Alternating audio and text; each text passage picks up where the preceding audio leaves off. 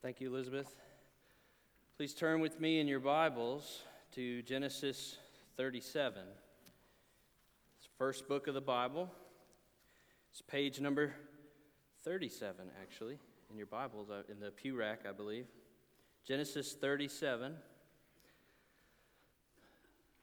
Last weekend, I had the privilege of addressing the Marriage and Family Conference for 2 sessions here at the church. And I've been told by several that one of the talks I gave was very helpful, and I've been asked to preach a similar message to that this morning. It's a little bit of a different sermon, but I think it's very important. It's important for us to talk about. I examined in my first talk some dynamics found within unhealthy relationships. This is not specifically talking about romantic relationships. Those are included, certainly.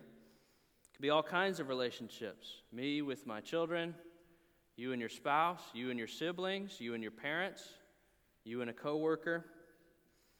And so I want to start things off. I want us to think about what an unhealthy relationship looks like. These unhealthy relationships are usually very destructive. It's a sinful relationship. And we know that these types of relationships exist because Adam disobeyed God and plunged our world into sin. All relationships, to one degree or another, have some kind of sin in it. But unhealthy relationship is where someone is hardened in their sin. It's where one person is being so selfish and so sinful that it is harming someone else. Have you ever known somebody that treated you badly or that was selfish towards you and refused to change? They only ever wanted to do what they want to do, and they try and control everything else around them. That's the heart of a selfish relationship. Selfishness, control, anger, and there's all sorts of examples of this in Scripture, right? At the very beginning, Cain selfishly murdered Abel because he was jealous in his heart and he wanted to have God's favor instead of Abel having it. Abraham refused to admit that Sarah was his wife and put her in harm's way more than once.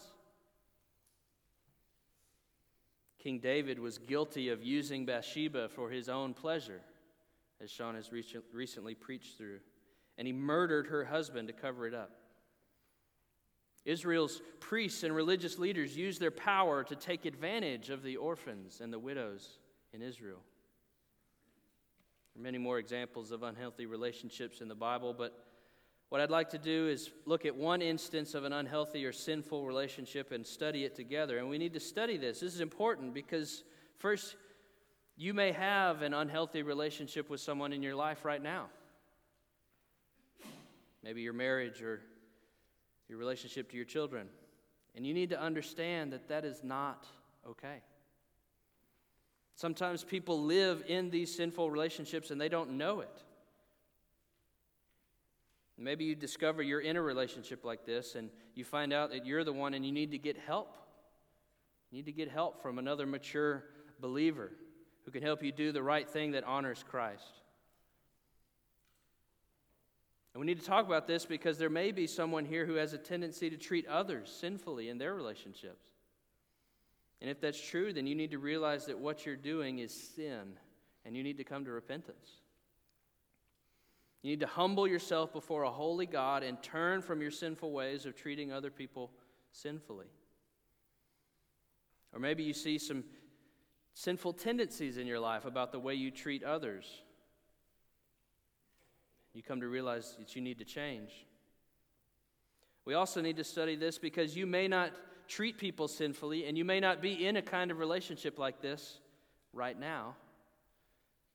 But you need to understand that there are sinful ways that people treat others, and we need to be aware of this.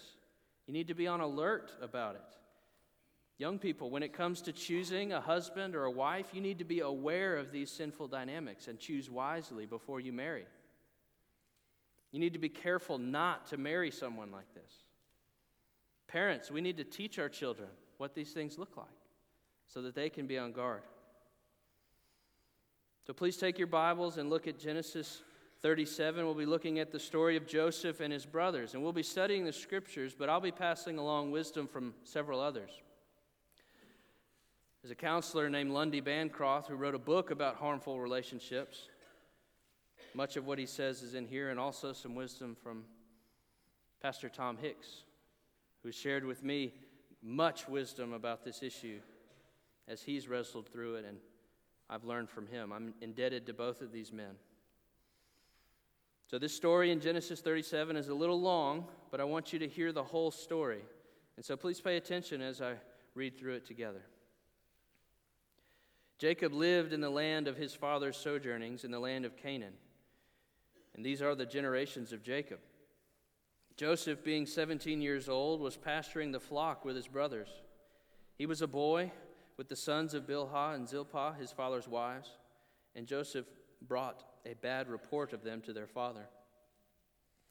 Now Israel loved Joseph more than any of his other sons, because he was the son of his old age, and he made him a robe of many colors.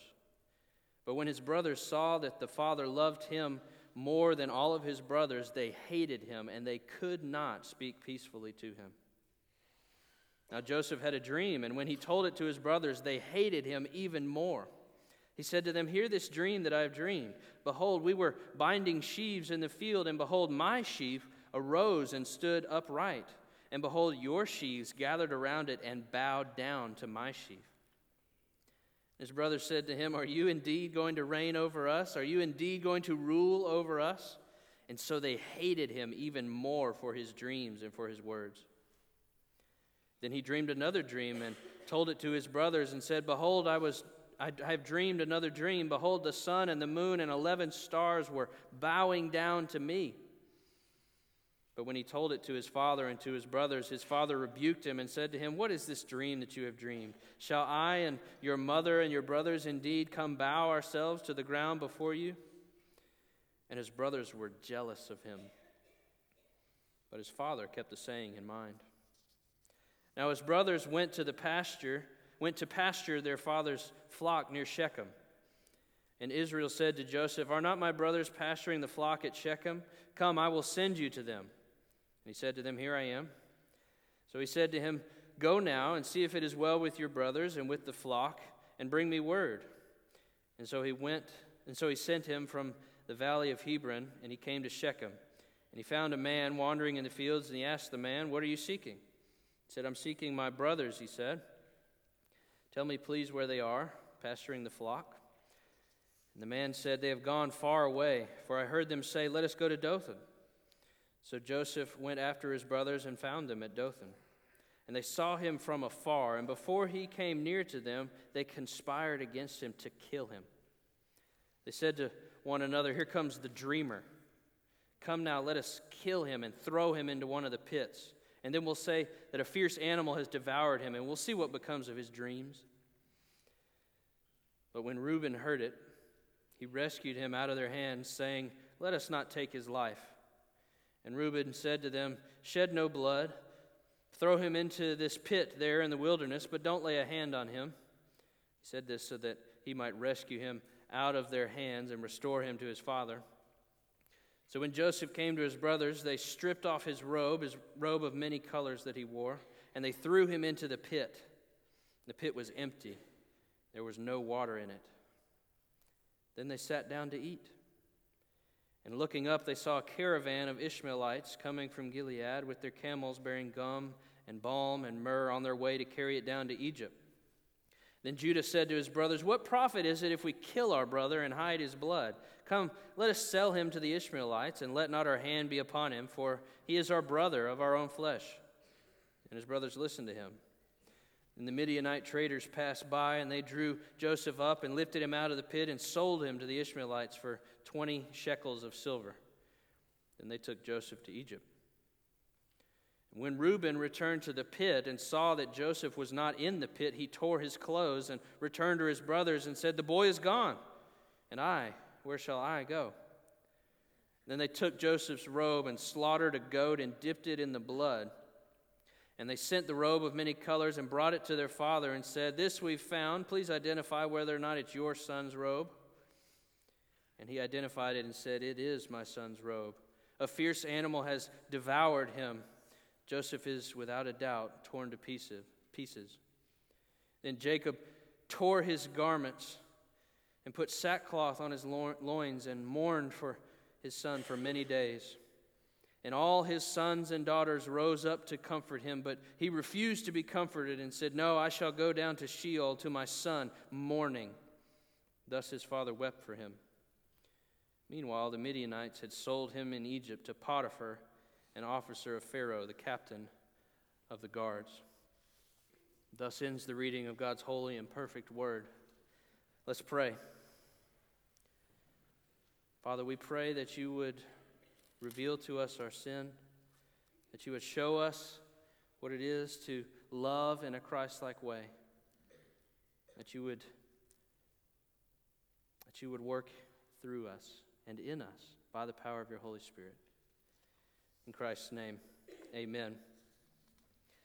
I'd like for us to see this morning some elements of an unhealthy, sinful relationship that Joseph had with his brothers.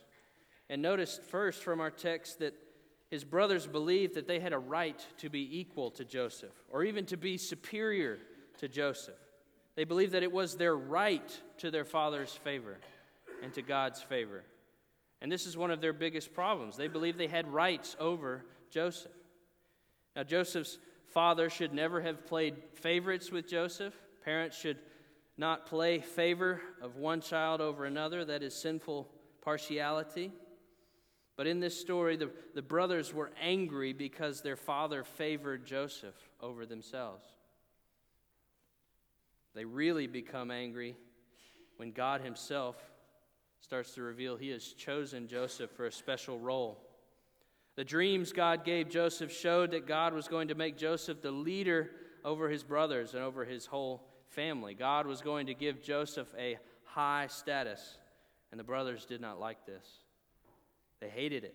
They were angry with God. They did not like the place that God had given to them, and they railed against God's providence, and they were discontent, they were jealous, they were envious, they were blinded by their pride. And they thought that they had a right to have a high status for themselves, no matter what God says. And this is where sinful relationships begin. If someone thinks that they have a right to treat you the way that they want, to make themselves happy, that's the beginning of trouble. Sometimes siblings or friends or spouses, even parents, think they have the right to do whatever they want to you or with you. They feel like they own other people. They think that because you're in a relationship with them, they can make you give them special treatment. Just because we're friends, you owe me something. They may think they have the right to make you do what they want you to do. But the Bible teaches that we don't have rights over other people. We're supposed to treat one another with deep respect and love. We don't own anyone. Friends do not own friends. Brothers and sisters don't own brothers and sisters. Parents do not own their children. Husband and wives don't own each other. Philippians 2:3-4 says, "Do nothing out of rivalry and conceit, but in humility count others as more important, more significant than yourselves. Look not to your own interests, but to the interest of others." Romans 12:3 says that no one should think more highly of himself than he ought to. You ever feel like you have the right to get other people to do what you want? Does anyone ever treat you that way? Like they have the right to make you do whatever they want? Like they own you? That's a sin. And that's the first thing we see that Joseph's brothers felt. They thought they had rights over their brother. They felt like they deserved some special status, or at least equal status with their brother, instead of accepting God's providence that they were different and would be used in different ways in God's kingdom. They would not accept God's providence, and they used it as an excuse for their bitterness and their hatred and their envy. Secondly, a second thing we see in this story is that the brothers hated Joseph and could not speak peacefully to him. They could not. Not that they would not. They hated him so much they could not speak peacefully to him. That's what verse 4 says. They hated him, and they could not speak with peace to him. They always used their words to insult Joseph. I'm sure they called him names, right? They called him the dreamer. Oh, here comes the dreamer. They're sarcastic. They punished Joseph to show him how angry they were. They wanted Joseph to get out of their way. They wanted their father, all to themselves. They wanted to be the favorites. They wanted to be God's favorite too. And so they spoke hateful, jealous words. I'm sure you've heard the saying that sticks and stones can break my bones, but words can never hurt me. And that is not true. That's not what the Bible says. The Bible teaches us that our words can hurt us. Proverbs 12:18 says that there's one whose rash words are like sword thrusts. Proverbs 18:21, death and life are in the power of the tongue. Our words can affect someone's physical body. In marriage, if a husband is constantly berating or attacking his wife, the wife can become so nervous and anxious that she becomes physically ill.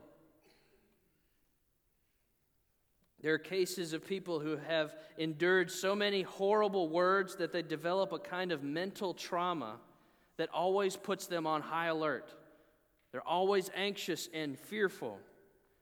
They're on edge. Proverbs 15:4 says, a gentle tongue is a tree of life, but perverseness in it breaks the spirit. Proverbs 16:27 says that a worthless man plots evil, and his speech is like scorching fire, scalding those around him. These brothers felt like they had a right to speak harshly to Joseph, and they thought that Joseph was in the way of what they really deserved. A third thing we see is that the brothers were determined to sinfully control the situation to get what they wanted. They wanted to control the situation to get what they wanted. They were going to change things by brute force to get the result that they so desperately craved. They wanted Joseph gone so that he couldn't be the father's favorite anymore. And so they figured out a way to get him out. They were going to kill him. They planned to kill him, which is horrific. They were willing to murder their own brother. But then, a little bit of greed got in the way, and they said, well, at least we can make some money off of this. Let's sell him as a slave to Egypt. They accomplished the same goal. Joseph's gone, but at least this way we can line our pockets. He was out of their way. And in harmful, sinful relationships, people often try to control what you do by means of force, coercion, intimidation, manipulation. They try to control what you say by punishing you in some way if you don't say what they want. A spouse may withhold their affection, right? Hatred can be expressed not merely in verbal anger, it can be expressed in withdrawal. They can withhold communication. I'm going to give you the silent treatment until you bend and do what I want you to do. Or I'll control where you go, right? Give me your keys. You have to come to me to be able to go anywhere. I'm in control. Or maybe I control who your friends are or how you spend your money. Finances are a great, powerful tool that manipulators will use to control others. Or they may accuse, ridicule, berate if they don't get their way. And these things may be small at first, right? Insignificant. I'm going to control what we watch on the TV. We only watch what I want to watch. We only eat what I want to eat. Or I'll control who you spend your time with and make sure that no one else gets as much time as I do, because it's all about me. Maybe among friends, it may be demanding them to say, well, I'm your best friend. Tell me that I'm your best friend. But no one has the right to control you this way. And in our story, the brothers were determined to get what they wanted, and they sold their brother into slavery, effectively murdering him, they thought, to get what they wanted. A fourth thing we see is that the brothers looked at Joseph as nothing more than a way to get what they wanted. Joseph was just a means. He was not a person. He was not a brother. He was not a beloved one. He was just a means for me to get what I want. And in sinful relationships, people can try and use you for themselves. They look at you as a way to get what they want. They don't really care about the person. They see the person as a tool, as a vehicle, as a means to get what they want. They want you to make them feel good because they're at root selfish. They care about themselves. They want you to give them what they want. They may say things like, I just love how that person makes me feel. I love how that person loves me. That person really knows how to give me what I want. You see how self-centered that is? How selfish that is? It takes love, which is in its essence a gift, a giving, and it turns it into what can I get? They don't really care about the other person. They care about themselves. And we can think a little bit more deeply about this for a moment. Think about how our emotions work, how they can lead us to use other people for selfish motives. There's a stream in theology throughout church history that's grounded in the biblical narrative, but it says that whatever you want most is what you love the most. Whatever you want the most is what you love the most. We can trace this. Augustine talked about this. Calvin talks about this. Jonathan Edwards wrote about this. And then we get angry at whatever gets in the way of what we love, right? If we love something and we want it and something else gets in the way, then we get angry, right? It's football season. I've been looking forward all week to watching a football game, and then kids get in the way, right? I'm not looking at that as a divinely orchestrated parenting opportunity in that moment, right? I just want one game, all I want, right? So we lash out at them. Or another emotion, we become fearful when anything threatens to take away the thing we love. We're afraid of losing whatever we love. Or we become sad and depressed when we think we can't have the thing we love. If you love God the most, then you'll be angry at your sin because it gets in the way of your relationship between you and God. And we'll feel sad when we sin because our sin is keeping us from the God that we love. It's interrupting our communion, our fellowship with Him. But if you love something in this world, any created thing, then it changes how we think. If I love my own comfort, if I want to just be comfortable, that's my greatest love, then I like for people to take care of me and make me comfortable. If someone makes me comfortable, then I like to have that person around. That person is serving me and giving me what I ultimately want, what I love. I may tell that person I love you, but what I really mean is I love you because you make me comfortable. But then if that person begins to make me uncomfortable, then they're the thing standing between me and my idol, my love. And I become angry at them. They've gotten in the way of what I love. They're interrupting my comfort. Or maybe they're threatening to take away my comforts.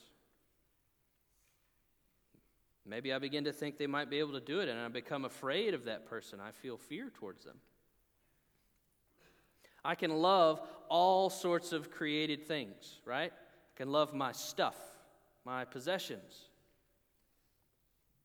I can love money. I can love sex. I can love entertainment. I can love feeling macho, being manly, right? There's anything we can love.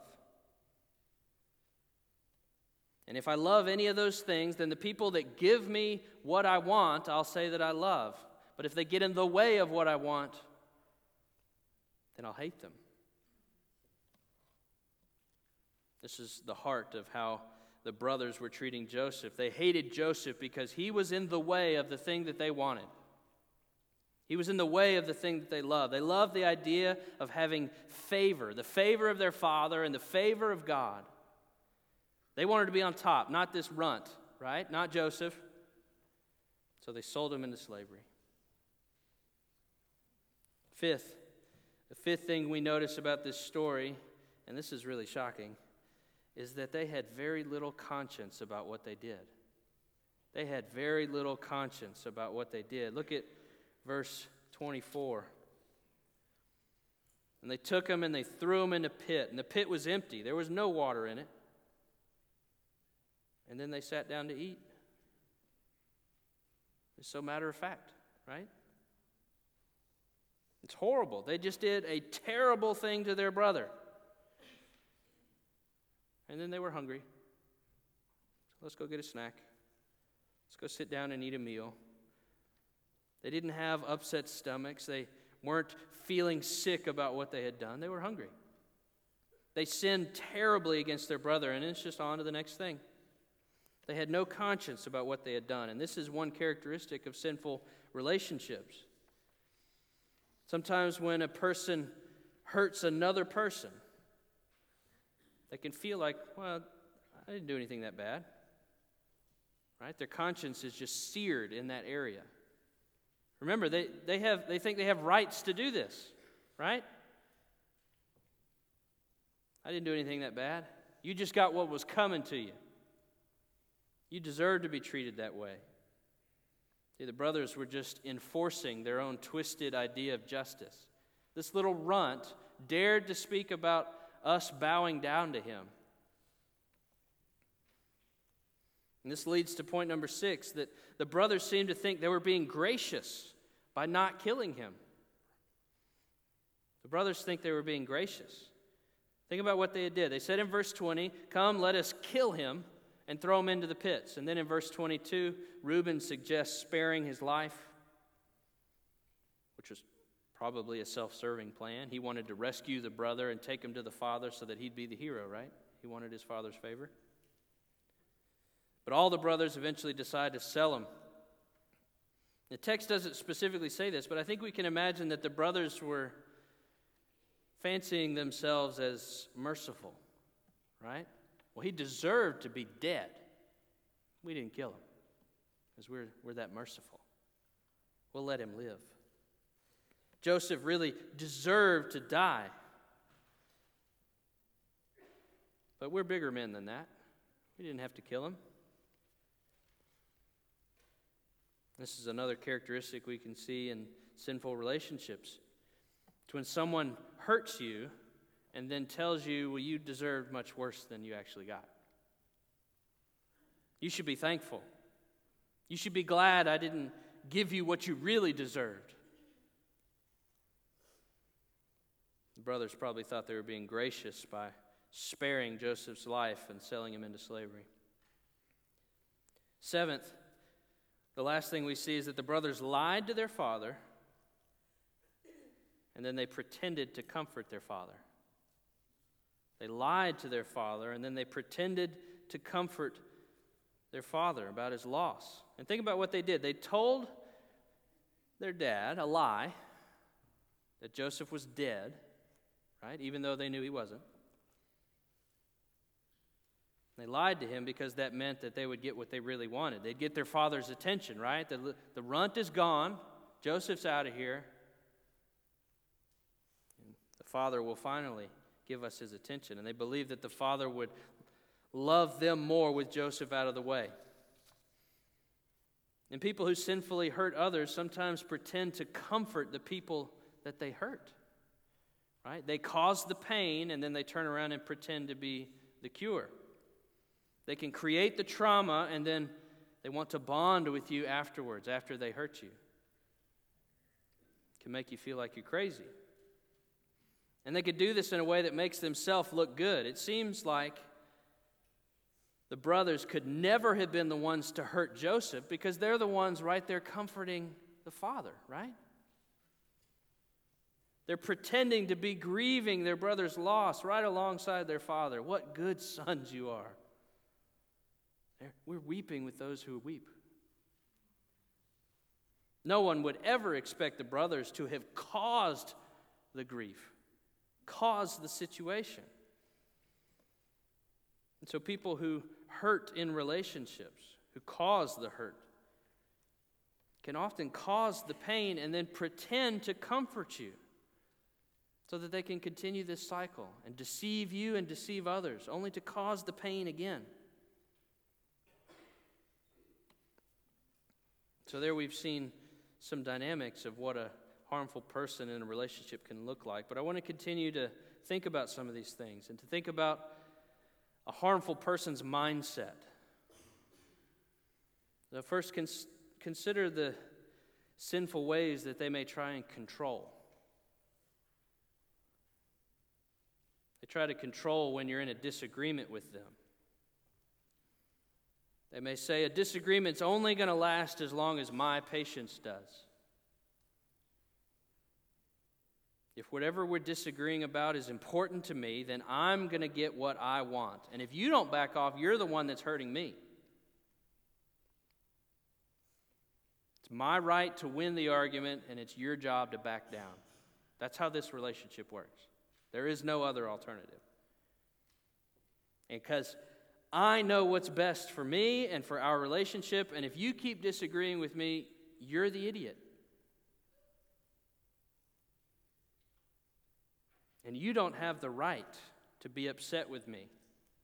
No matter what I do, it's not okay for you to be upset. You're never allowed to oppose me. My will is the right way. It's because I'm always right.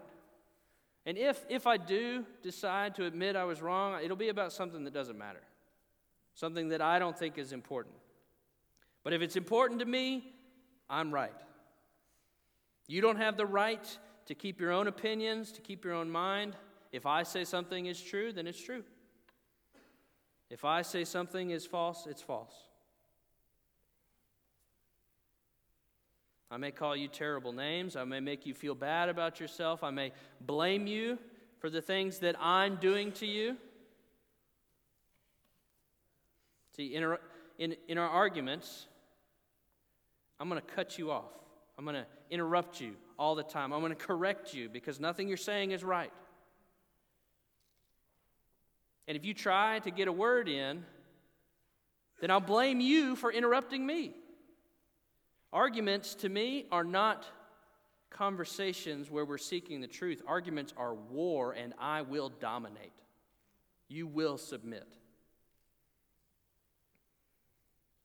Those are some of the sinful ways that hurtful, even abusive relationships, people can try and control in relationships.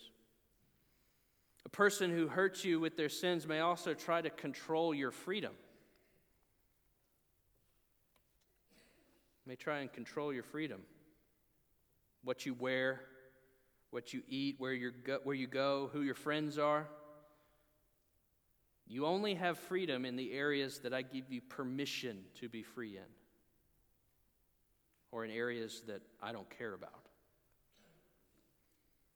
If you don't do what I say, then I'll point out how stupid your choices are until you give in. Right? You're wearing that? Boy, you look terrible. You better go change. And if I give you any freedom at all, you better be sure to be thankful to me for giving you that freedom. You don't have personal innate freedom. I bestow it upon you. A harmful person may also try and control how everyone else sees the relationship and sees them.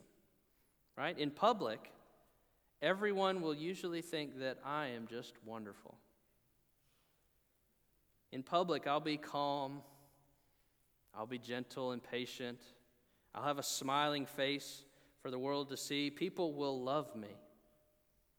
I'll be willing to talk with others. I'll be reasonable. I'll be even willing to disagree with others, but not you. everyone else will think that I am the nicest person around. No one will ever believe that I treat you the way that I treat you. I'll charm other people and tell jokes, and they'll see how reasonable I am, how level-headed I am, what a good person I am. And if you ever try to tell others what I'm actually like, they'll think you're crazy because I seem like such a nice and reasonable, God-fearing person, right? I'm like the brothers who were comforting their father. No one will believe you. Sinful people who hurt others in relationships believe they have more rights than you do, right? I own you. You're mine. I'm stronger than you. I'm smarter than you. If you would just be quiet and listen to me, if you would just do what I say, then everything would be better. Our life would be easier. My life would be easier. And when I say I prefer something, you must accept it, right? Well, that movie's terrible. You must come to the same conclusion. If I say a food tastes awful, that's it. There is no other opinion. The food is bad. And I'll probably still tell you I love you, right? But I don't mean when I say I love you that I should treat you the way that Christ treats us. I don't mean that I'm going to keep God's law towards you. I don't mean that I'm going to love you as Christ does in the gospel. What I mean is I love what I can get from you. I love how you can make me feel. I love how you love me. I'd love for you to devote your life to keeping me happy and comfortable. And I'll justify my actions by saying, well, you hurt the ones that you love the most. Right? The only reason I'm so hard on you is because I love you, because I have such strong feelings for you. My anger just shows you how much I really care about you. When I say I love you, what I mean is I feel like I have a right to your love for me. I don't mean I lay down my life to serve you, even when I don't get my way. I mean, I love for you to be my servant. It's really the anti-gospel, right? You will be forced to bow down and serve me rather than what Christ did, which was willingly lay down his life to serve others. It's the anti-gospel.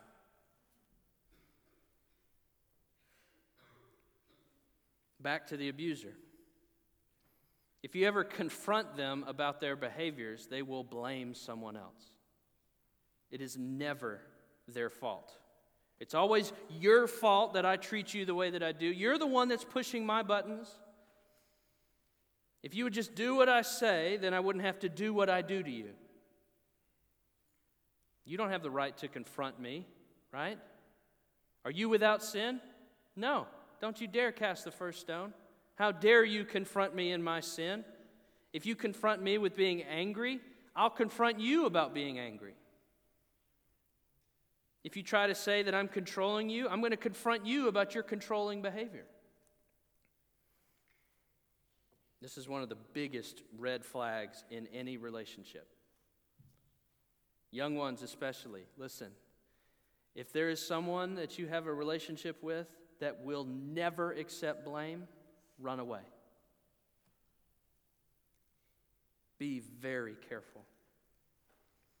If you try to confront someone's sin biblically and lovingly, and they just blame you, that's a huge problem. They will refuse to accept correction or criticism because somehow, some way, it's really your fault. That's how they view the world. And they may say things, right, to lessen things. You're just being too sensitive. Why are you being so persnickety, right? No one's perfect. No one's all nice all the time.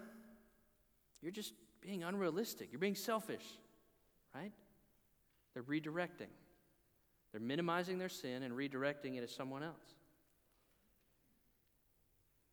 And when you try to confront me about things in the past, I'll just rewrite the history a little bit anyway, right? I'm not remembering things exactly the way that you are. Or really, I'm just trying to confuse you. See, my story always paints me in a better light than what you remember. And my story, my memory, always makes you look worse.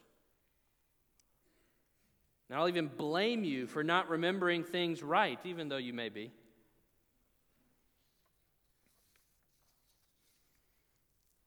And if, because I'm such a gracious person, I ever do agree to apologize,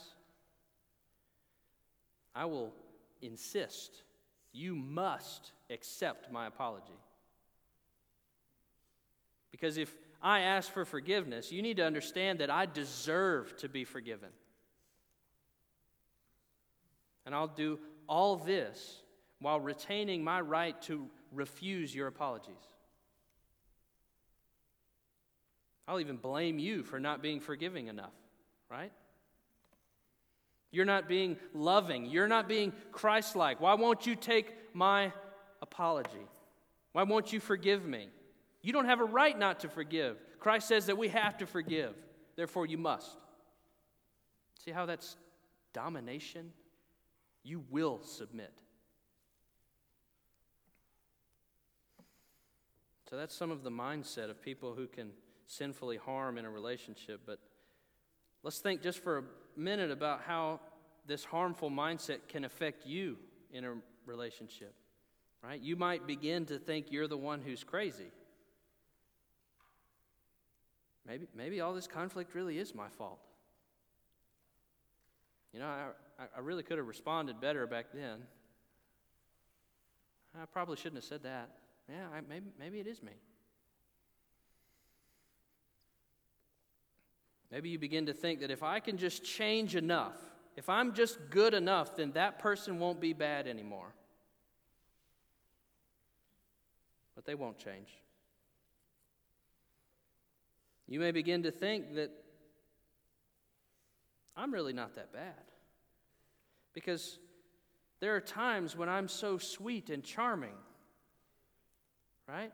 There'll be times where I pour on the kindness, just reel you back in. I may lavish gifts. I may give you undivided attention. I may take you on wonderful vacations, but it's all part of my act to bring you back in, to get you close again. You may begin to think that you're the one that's setting off my temper, right?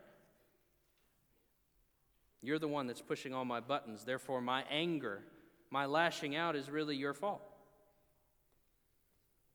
It's really all part of my plan to get you to act the way I want you to.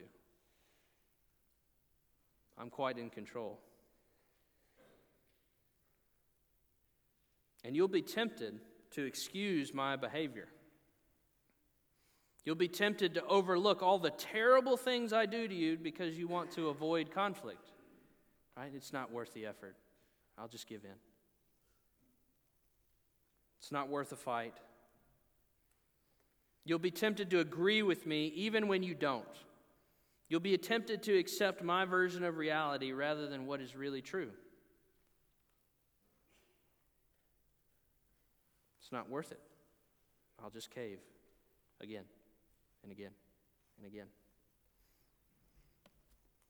Do you find any of these patterns in yourself? Not all of them. Almost no one can do all of these things.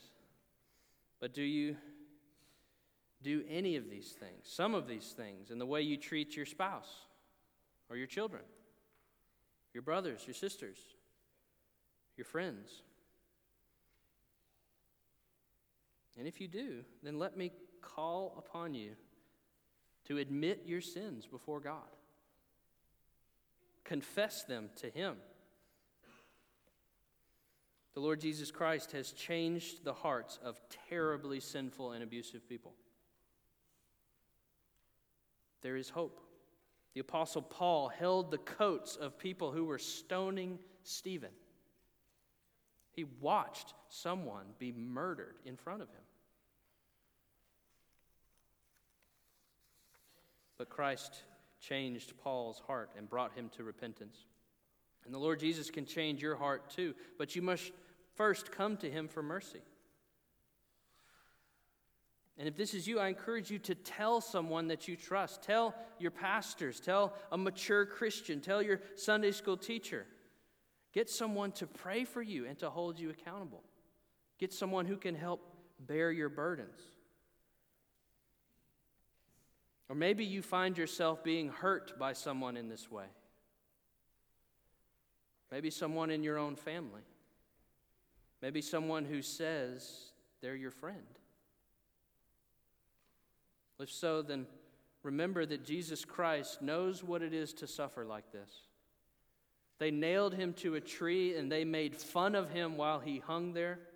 They attacked him. They falsely accused him. Jesus sympathizes with you, and he knows how to pray for you from heaven.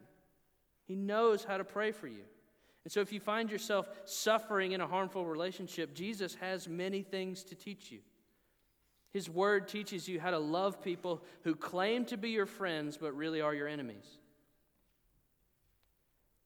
And if this is you, you should reach out to a wise, trustworthy Christian. Maybe a parent, maybe a pastor, maybe a Sunday school teacher. And if you're a person who's noticing these unhealthy dynamics in another person's home, in another person's marriage, somewhere around you, and you want to know how you can help, then I address that in the next session at the marriage conference. I encourage you to find that audio on our website, where I lay out some practical steps where we can bear one another's burdens in the church. So I'm about to close in prayer and lead us to the Lord's table. But before I do, let us consider the Christ who sets the table for us. He doesn't bark at us and demand us to come. He isn't cold and distant, withholding his affection while also demanding that we give him our affection. See, he warms our hearts and he stirs our affections by offering us genuine, selfless love and service. See, he wasn't concerned about his comfort, but he gave it all up in order that we might be comforted. He isn't interested in prestige and status, but he became nothing so that in him we might receive everything. He didn't come down to be served, but to serve others. He doesn't dominate us. He doesn't obliterate our individuality, but he woos us with his grace and unites us to himself by giving us his very Spirit. That is the Christ that bids us come to him, and let us think warmly of him as he calls us to his table, and let that love drive us to worship and love him. As is our custom here at Morning View, we try to read our church covenant once a month, which is on the inside of one of the hymnals in the pew racks in front of you, inside the